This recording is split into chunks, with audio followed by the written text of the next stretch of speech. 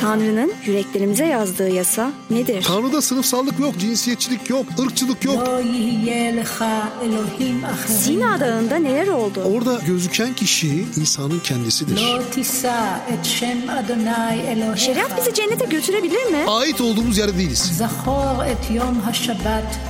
Tanrı o emir ile bize bir şey mi anlatmak istedi? Bütün bu arızanın sebebi sevgisizlik. Hadi gelin, Radyo Maranata'da hep birlikte o emiri ifşa edelim.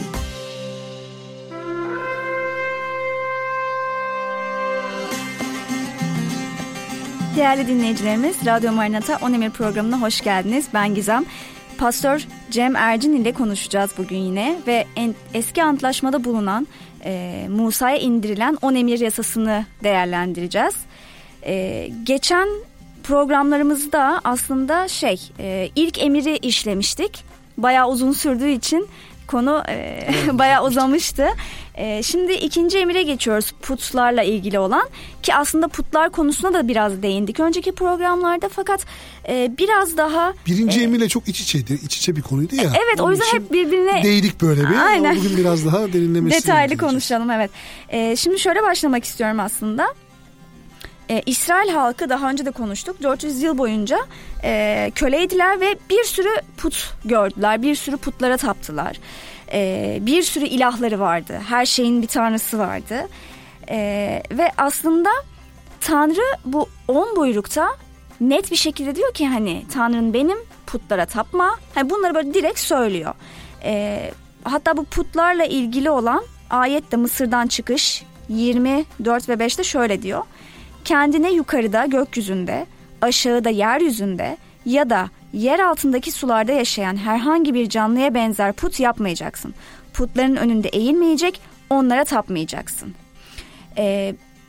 Burada aslında bu ayetten ne anlamalıyız? Şimdi, yani daha derinlemesine konuşmak gerekirse. Değerli bütün Radyo Maranata dinleyicilerine selamet olsun diyelim. Rabbin bereketi, Rabbin hoş kokusu yayılsın onlardan ve Rabbin hoş kokusunu hissetsinler. Bu çok önemlidir, biliyor musun? Rabbin hoş kokusunu hissetmek, Rabbi hissetmek, hayatlarımızda, yaşamlarımızda bir Rab var ve bizim gideceğimiz yer onun yanı. Evet. Biz burada kalmayacağız. Öyle gibi yaşıyoruz ama hiç gitmeyecekmiş gibi yaşıyoruz ama gerçekten öyle. Ama doğru değil. Bu doğru değil. Şimdi sorsan hiç kimse yok da yok. Yani tabii ki herkes gideceğini biliyor. Eyvallah, ama eylemde onu görmüyorum ben dışarıda.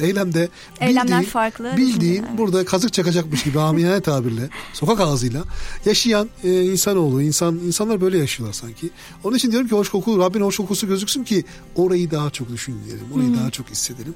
Şimdi güzel kız kardeş, o zamanın doğru, o zaman dünyasında daha önce de burada paylaşmıştık. Her halk kendi tanrısıyla anılıyor. Tanrısı onun etiketi bir yerde. Evet. Tanrısı onun tanrıları onun kabi, o halkın ne olduğunu belirliyor bir yerde. Ve aslında hangi tanrının gerçek hakiki tanrı olduğu konusunda emin değil. Tamam mı? Şimdiki bilinç yok. Şimdiki bilincin olma sebebi de zamanla ilerledi şimdiki bilinç. Yani şu anda kimseyi çok azdır yani puta tapmalar, şunlar bunlar çok ücra yerlerde görürsün vesaire, putperestliği görürsün. İyi kötü herkes işte bir tane yaradan olduğunu biliyor, bir yerlerde duran. Evet. Ve aslında orada durmasını daha çok tercih ettiği bir şekilde birçok insan için bir yaradan var. Ama bu bilinç zaman içerisinde oluştu.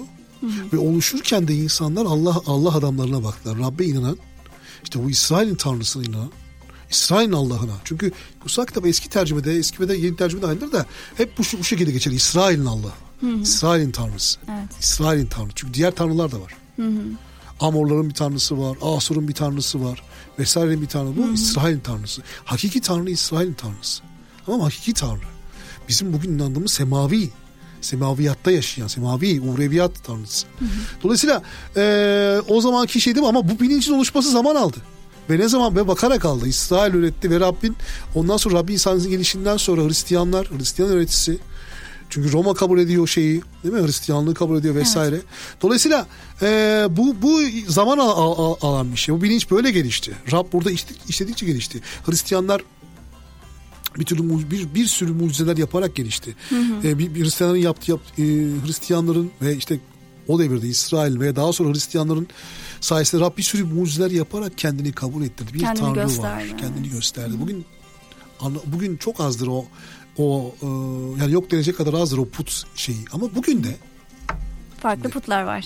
Şimdi şöyle o farklı putları da söylerken bu farklı putları bizim keşfetmemizin, bizim paylaşmamızın bir tane şeyi var. Bir tane yegane sebebi var.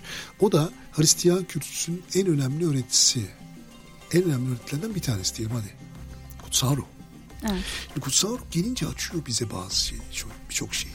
Ve biz o zaman anlıyoruz ki bir dakika, Tanrı burada put diyor ama bu fiziki put da olmayabilir. Tamam?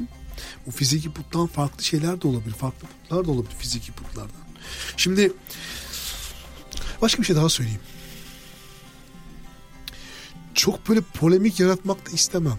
Hani ama bir Hristiyan, şimdi hep biz dışarı müjdeliyoruz, insanlara paylaşıyoruz ama Hristiyan mutlaka her zaman ve sürekli öz eleştiri yapmalıdır. Kesinlikle. Tanrı da kendine öz eleştirisi yapmalı. Öz eleştiri yapmayan çünkü insan... bizler Tanrı'yı aslında yani Tanrı'yı simgeleyen kişileriz. Tanrı'yı tanıyorsak ve Hristiyanız diyorsak temsil kendimize evet. Bu temsil ettiğimiz görevi gerçekten iyi yapmalıyız ve hep kendimizi sorgulamalıyız. Aynen. Hani acaba hata yapıyor muyum bir yerlerde, başkalarına Tanrı'nı kötü tanıtacak bir şeyim var mı gibi. Çünkü bunu yapmazsa araya putlar giriyor. Aynen. Sürekli putlar giriyor. Sürekli kendimize bakıp hani şey vardır ya, şimdi hala var mı? Bilgisayarlar virüsler olurdu. Virüs yazılımlar sürekli bir eskiden çok temizlerdik bilgisayarlarımızı falan. Şimdi yani o zamanki şeyle sürekli bilgisayarda işte virüsler gibi virüslerden arındırmak, virüs programları vardı. Virüs temiz, virüs koruma programı temiz. İşte putlar da biraz putlaşmaya başlayan şeyler oluyor bir süre içlerimizde. Mesela onu diyordum yani bu hani Hristiyan kendini öz eleştiri sürekli yapmalı. Mesela şunu düşünmeli, Hristiyanın bize hep soruyorlar çarmıh, haç sizin öyle ya abi, siz bazen onu diyorlar, putunuz var. Nedir putumuz? Haçınız değil mi? Haça tapıyorlar Hristiyanlar. Putlar çok heykellere, insan heykeline tapıyorlar falan. Şimdi şöyle bir uyarı var Hristiyanlığa bugün. Eğer boynuna taktığın haçta bir sıkıntı yok. Veya bir haç simgesini yapıyorsan bir sıkıntı yok ama o haçın, çarmıhın ne olduğunu bilmiyorsan, derinliği bilmiyorsan gerçekten put gibi bir şey o. Evet. Ben mesela bazen arkadaşlarım diyor ki ya ben haçı çok seviyorum, haçı takayım. Ben diyorum ki anlamını bilmiyorsun, ona inanmıyorsun ve sen onu taktığında aslında Tanrı'yı simgeliyorsun ve yanlış tanıtacaksın. O yüzden hiç takmasan daha iyi.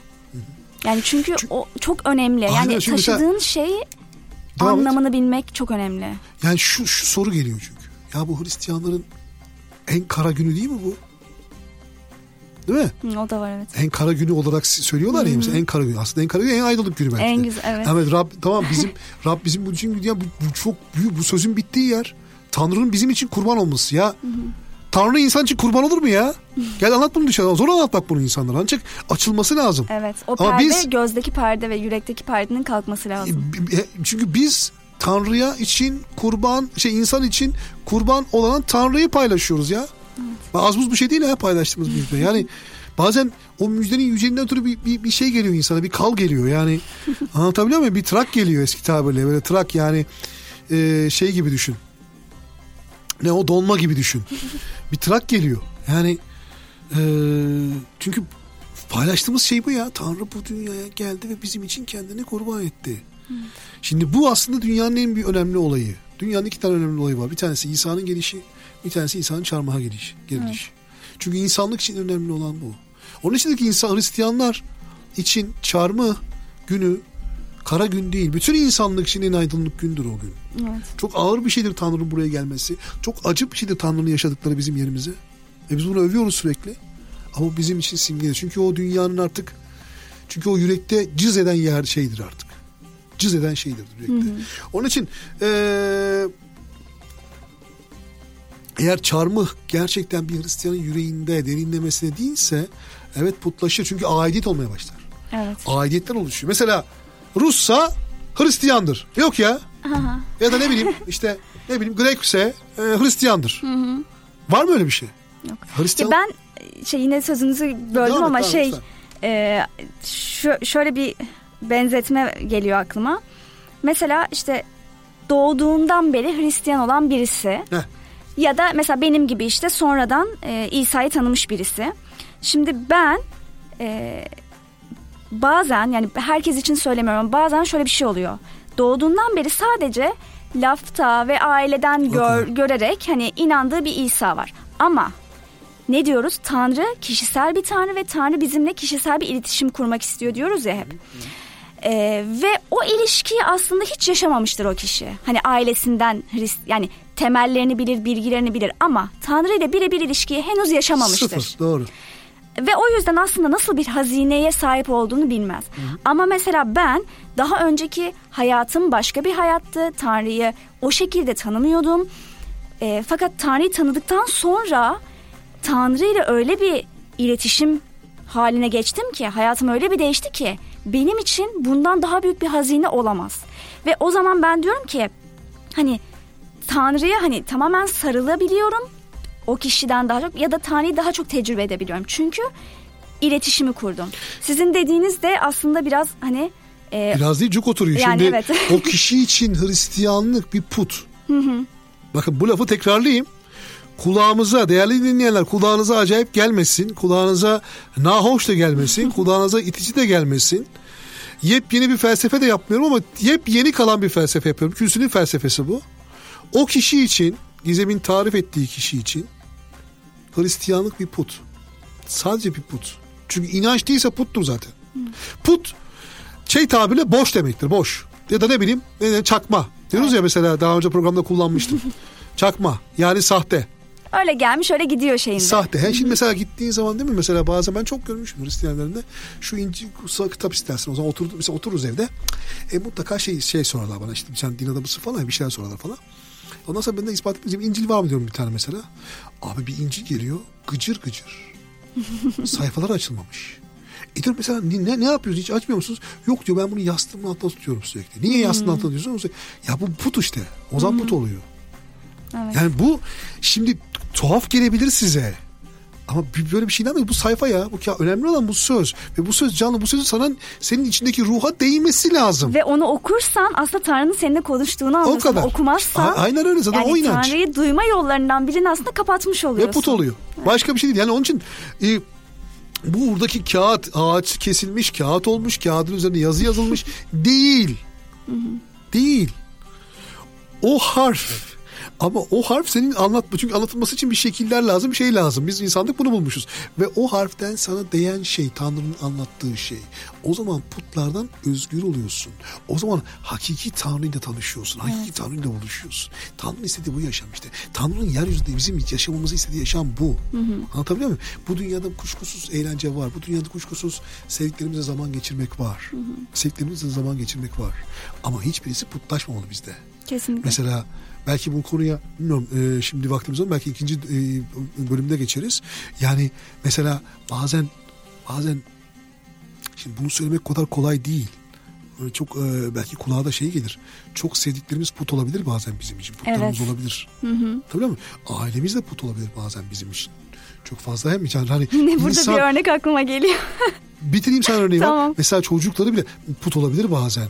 Yani şunu demek istiyorum. Çocuğuna Tanrı'yı kızdıracak, Tanrı'yı üzecek, çocuğu sırf mutlu olacak diye çocuğuna Tanrı'yı üzecek eylemler yapmasını hoş görüyorsa bu kişi, o çocuğa en büyük kötülüğü yapıyor. Evet. Çünkü o çocuk put onda. Ama en büyük kötülüğü yapıyor aynı zamanda çocuk. Aynen. Bitirsen kız kardeşim.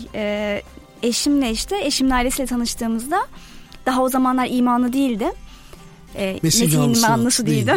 Evet, hep bu terimleri artık böyle alıştıkça normalmiş gibi kullanıyor insan. Bizim jargonumuzda biz bunu kullanıyoruz. Biz kendimizi anlıyoruz ama bizi izleyenler herkes anlamayabilir. O yüzden bir ufak bir açıklama yapalım.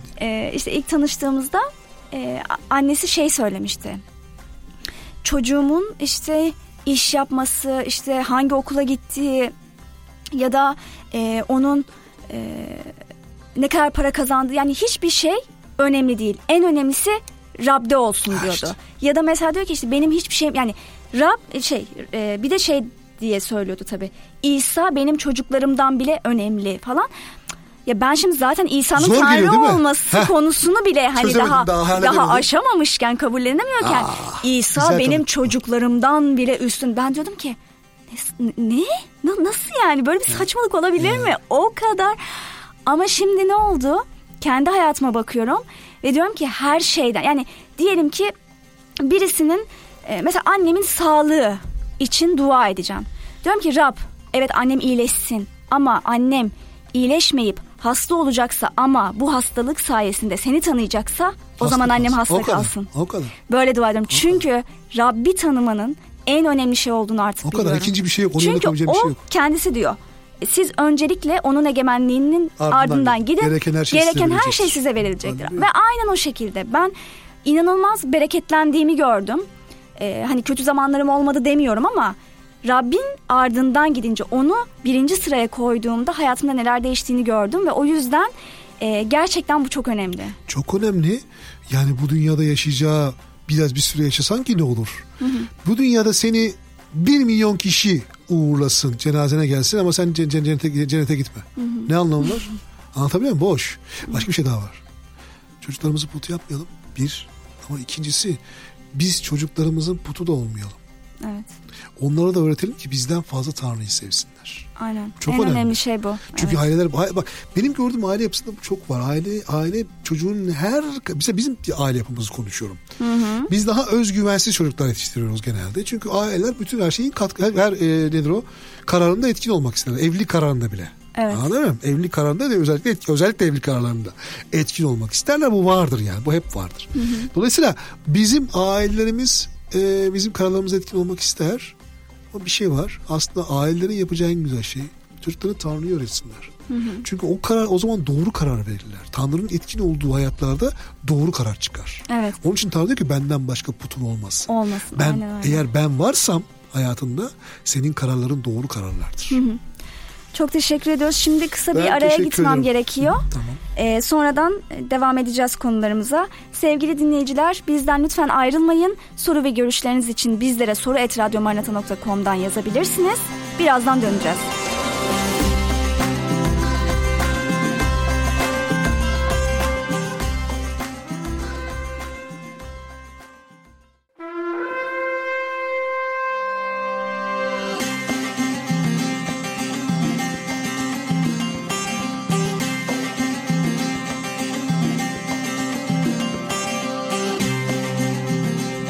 Sevgili dinleyiciler, tekrardan sizlerleyiz On Emir programımızda.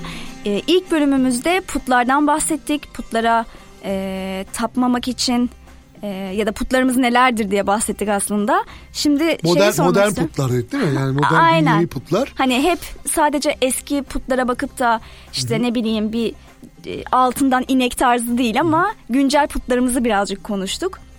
Peki bizler günümüzde gerçek Tanrı'yı nasıl tanıyabiliriz ki putlarımızdan yani vazgeçebiliriz ya da en azından inandığımız putların yanlış olduğunu görüp gerçek Tanrı'ya nasıl bağlanabiliriz? Yani boş ne varsa aslında puttur değil mi? Tanrı'nın içinde olmadığı, Tanrısı olmayan ne varsa. Şimdi sen diyorsun ki yani tamam sorunu koydun pastör, çözüm değil mi? Cevap evet. İlaç ne? Yani hastalığı koy, teşhisi koydun. Yani herkes putlara bir şekilde tapıyor bir yani. Bu net. Putlar giriyor şeyimize değil mi? Tanrı'yı geri bıraktıran, Tanrı'yı ikinci plana atan, hatta üçüncü plana atan. Sadece zor günlerde Tanrım Tanrım deyip ama sonra hemen hop. Bu da çok önemli bir konu. Başka bir şeye kalsın bu konu. Tamam. Bunu anladım.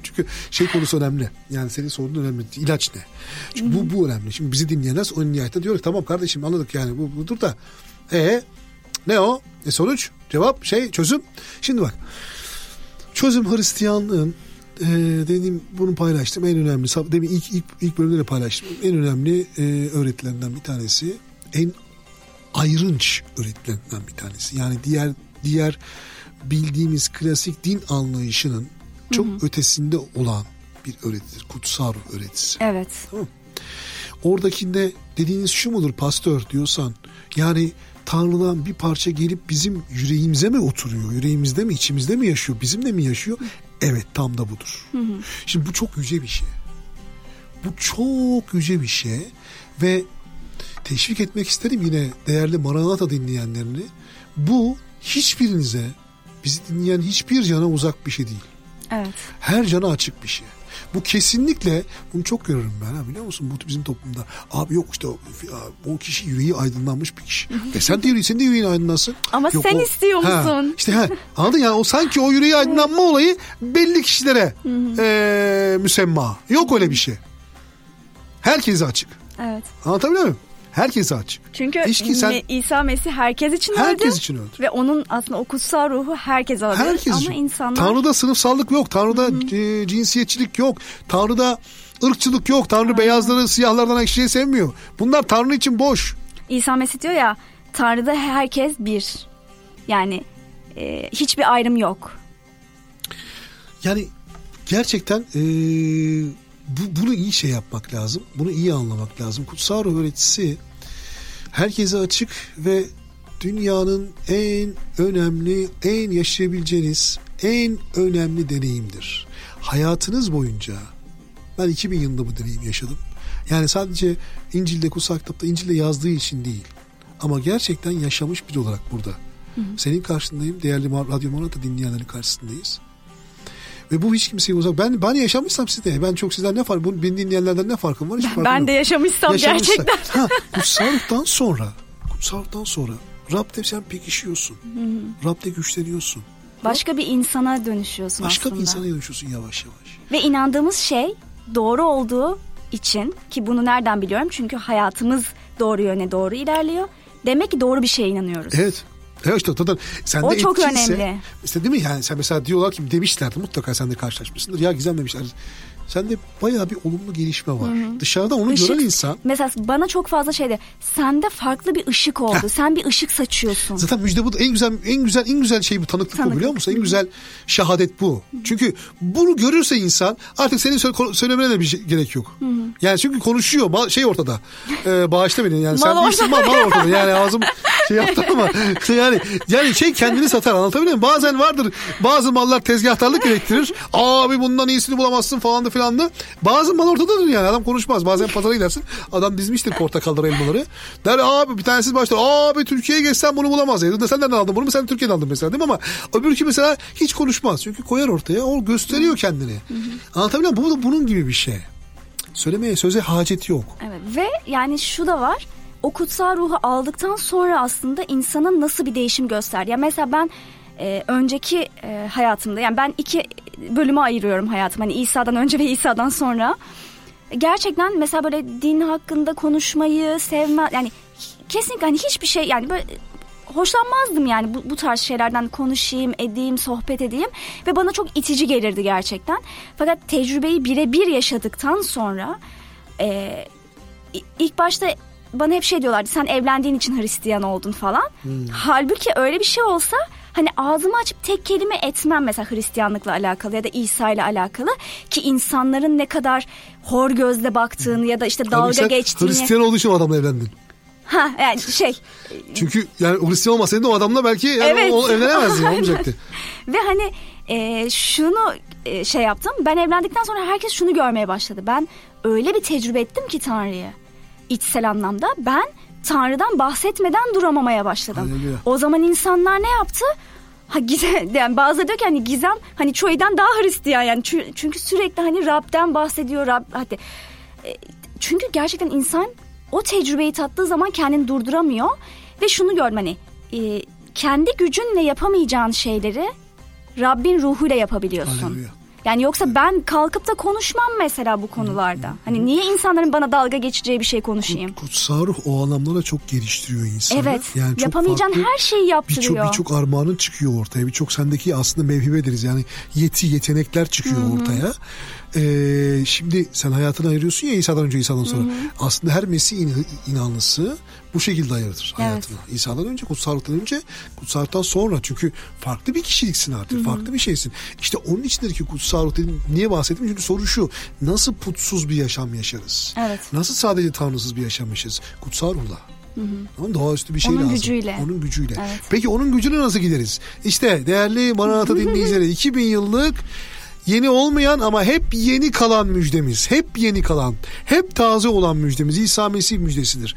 İsa herkese açıktır. Her kim ki İsa Mesih'i Rabbi ve kurtarıcısı olarak kabul etsin, onun görünmeyen Tanrı'nın görüntüsü olduğunu ve Tanrı'nın bizatihi kendisi olduğunu ve bizim için, bizi kurtarmak için, bizim ödememiz gereken cezayı ödemek için ya Tanrı'dan ayrılmamızı engellemek için bizim için çarmıha çıktığını ima etsin yürekten, o kişi kutsal ruhu alıyor. O kişi Tanrı'dan bir parça alıyor. Evet, ve o zaman bambaşka bir hayat oluyor. Putsuz bir yaşam oluyor. Doğru yaşam yaşıyoruz. Evet. Gizem.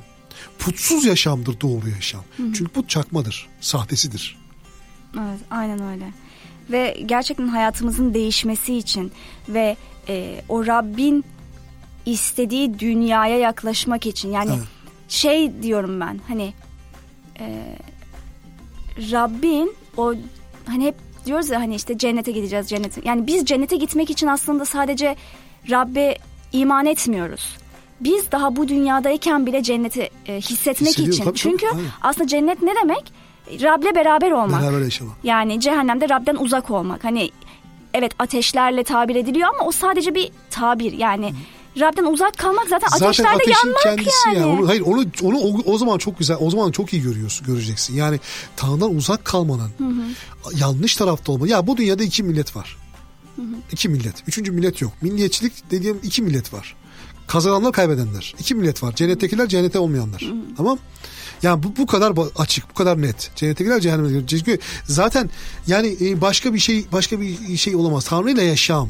Bu dünyada başka bir yaşam mümkün. Çok daha dolu bir yaşam mümkün. Bu dünyada Tanrı'yla beraber yaşamak mümkün. Nasıl? İşte bu kutsal ruh sayesinde. Bu dünyada putsuz yaşamak mümkün. Eğer Rab yoksa veya Rab sadece bir sembolse, Tanrı bir yerlerdeyse, ya da yanlış bir tanrıysa, o zaman senin hayatında bir sürü put var. Bir sürü put. Kendi öfken put, kendi egon put. Tamam mı? Aynen kendi öyle. işte paylaşmıştık daha önce şeyler put nedir o? Milliyetin put, aidiyetin put. Ne bileyim, bazen bayrağın put, bazen işte siyasiden yürüdüğün yol put. Görenekleri. Bazen Fenerbahçe put, Galatasaray put. Anlatabiliyor muyum? Put. Evet. Put çünkü bir şeyleri geri bırakıyor. Ya ben çok gördüm bu takımdaşla kavga eden. Sosyal medya mesela, ben bazen o kadar çok sosyal medyada zaman geçiriyorum ki diyorum ki yani Gizem artık bir ara ver. Mesela bir süre kapatıyorum. Ya da hani en azından onun böyle uzaklaşacak şeyler yapmak. Bunlar çok önemli bunu aslında. paylaşalım, söyleyelim bunu. Biz kilisemizde bazen demek siz de yapıyorsunuz büyük ihtimalle. Çünkü kilisemizde öğretiriz. Bazen biz şunu kardeşlerimize şey yaparız, belli bir zaman belli oruçlar, oruç diyelim yani sosyal medya üzerinden uzak tutmak adına. Eskiden televizyonda olurdu bu. Televizyon olurdu. Ben kiliseye imana yeni başladığım hayat zamanlarda böyle sosyal medya yoktu. Televizyon oruçları vardı bizde. Bir hafta izlemezdik veya böyle bir şey. Çünkü bu şekilde hani tamamen Tanrı'ya odaklı yaşayabileceğimiz veya Tanrı'ya çekilme zamanları yapardık. Birkaç gün sadece Tanrı'ya dua ederdik. Hatta bazılarımız yemek yemezdi. 3-4 gün yemek yemezdi. Hiç yemek içmek şey yapmaz. Tanrı'ya. Bu tamamen Tanrı'yı birinci plana koymakta. Çok güzel zamanlardır onlar. Çok ruhta dolu zamanlardır. Şiddetle değerli Radyo Maranatha dinleyicilerine tavsiye ederim. Daha çok Tanrı olsun, daha çok Tanrı'yı arasınlar hayatlarında ki put girmesin. Evet. Yani bu dünya put üretiyor. Bu dünya bir put fabrikası. İnan bana yani gittikçe putlar kuvvetlenmeye başlıyor. Gittikçe daha da kuvvetli. Ve aslında içimizdeki boşluklar çoğalıyor. Yani o yüzden de Tanrı'yı tanımak ve bulmak önemli. Çok önemli. Yani çünkü hep o dolsun diye koyduğumuz putlar birikiyor ama bir bakıyoruz yine boş. Evet, bir de o putlar birçok zaman ya bir süre sonra artık başımıza bela olup bize çok acılar vermeye başlıyor. Hayal kırıklığı oluşmuyor. Çünkü hayal kırıklıkları üzerine bu dünya. Evet. Bu dünya ciddi hayal kırıklığı dünya. Hayal kırıklığının başkent ne yok o tabir de şey olmaz. Bir tane şey komple bir dünya. Bu dünya hayal kırıklığı dünya. Çünkü Tanrı'nın olmadığı yer hayal kırıklığıdır. Ama ne zaman ki Tanrı'nın işe gelir abi bize. Yani Gizem de ben de yaşanmışlığımızı paylaşıyoruz burada. Sadece okuyup bir kuru teolojik bilgisini paylaşmıyoruz. Evet, teoloji konuşuyoruz burada. Ama deneyimlerle sabit teolojiyi konuşuyoruz. Hayatlarımızdaki Tanrı bilimi, Tanrı'yı konuşuyoruz. Kitaplarda okuduğumuz Tanrı değil sadece. Yanlıştır demiyorum kitaplarda okuduğumuz Tanrı. Sadece o anlamda değil ama bir şeyleri empoze etmek, ya da bir şeyleri altını tekrar çizmek adına, kalın çizmek adına bunu paylaşıyorum sizlerle. Bizler evet okuduk, bizler biliyoruz, bizler inanıyoruz ama bizler hayatlarımızda, ruh gözlerimizde gördük, yaşadık bunu. Aynen öyle. Çok teşekkür ediyorum. Ben teşekkür ederim. Bugünlük yine programımızın sonuna geldik. Güzel tanıklıklarım var. İnsan seninle oturunca ay o kadar çok şey var ki daha anlatsam başka bir radyo programı olur. Umarım ki Radyo Maranatha dinleyenleri de keyif almışlar. Umarım ya, evet.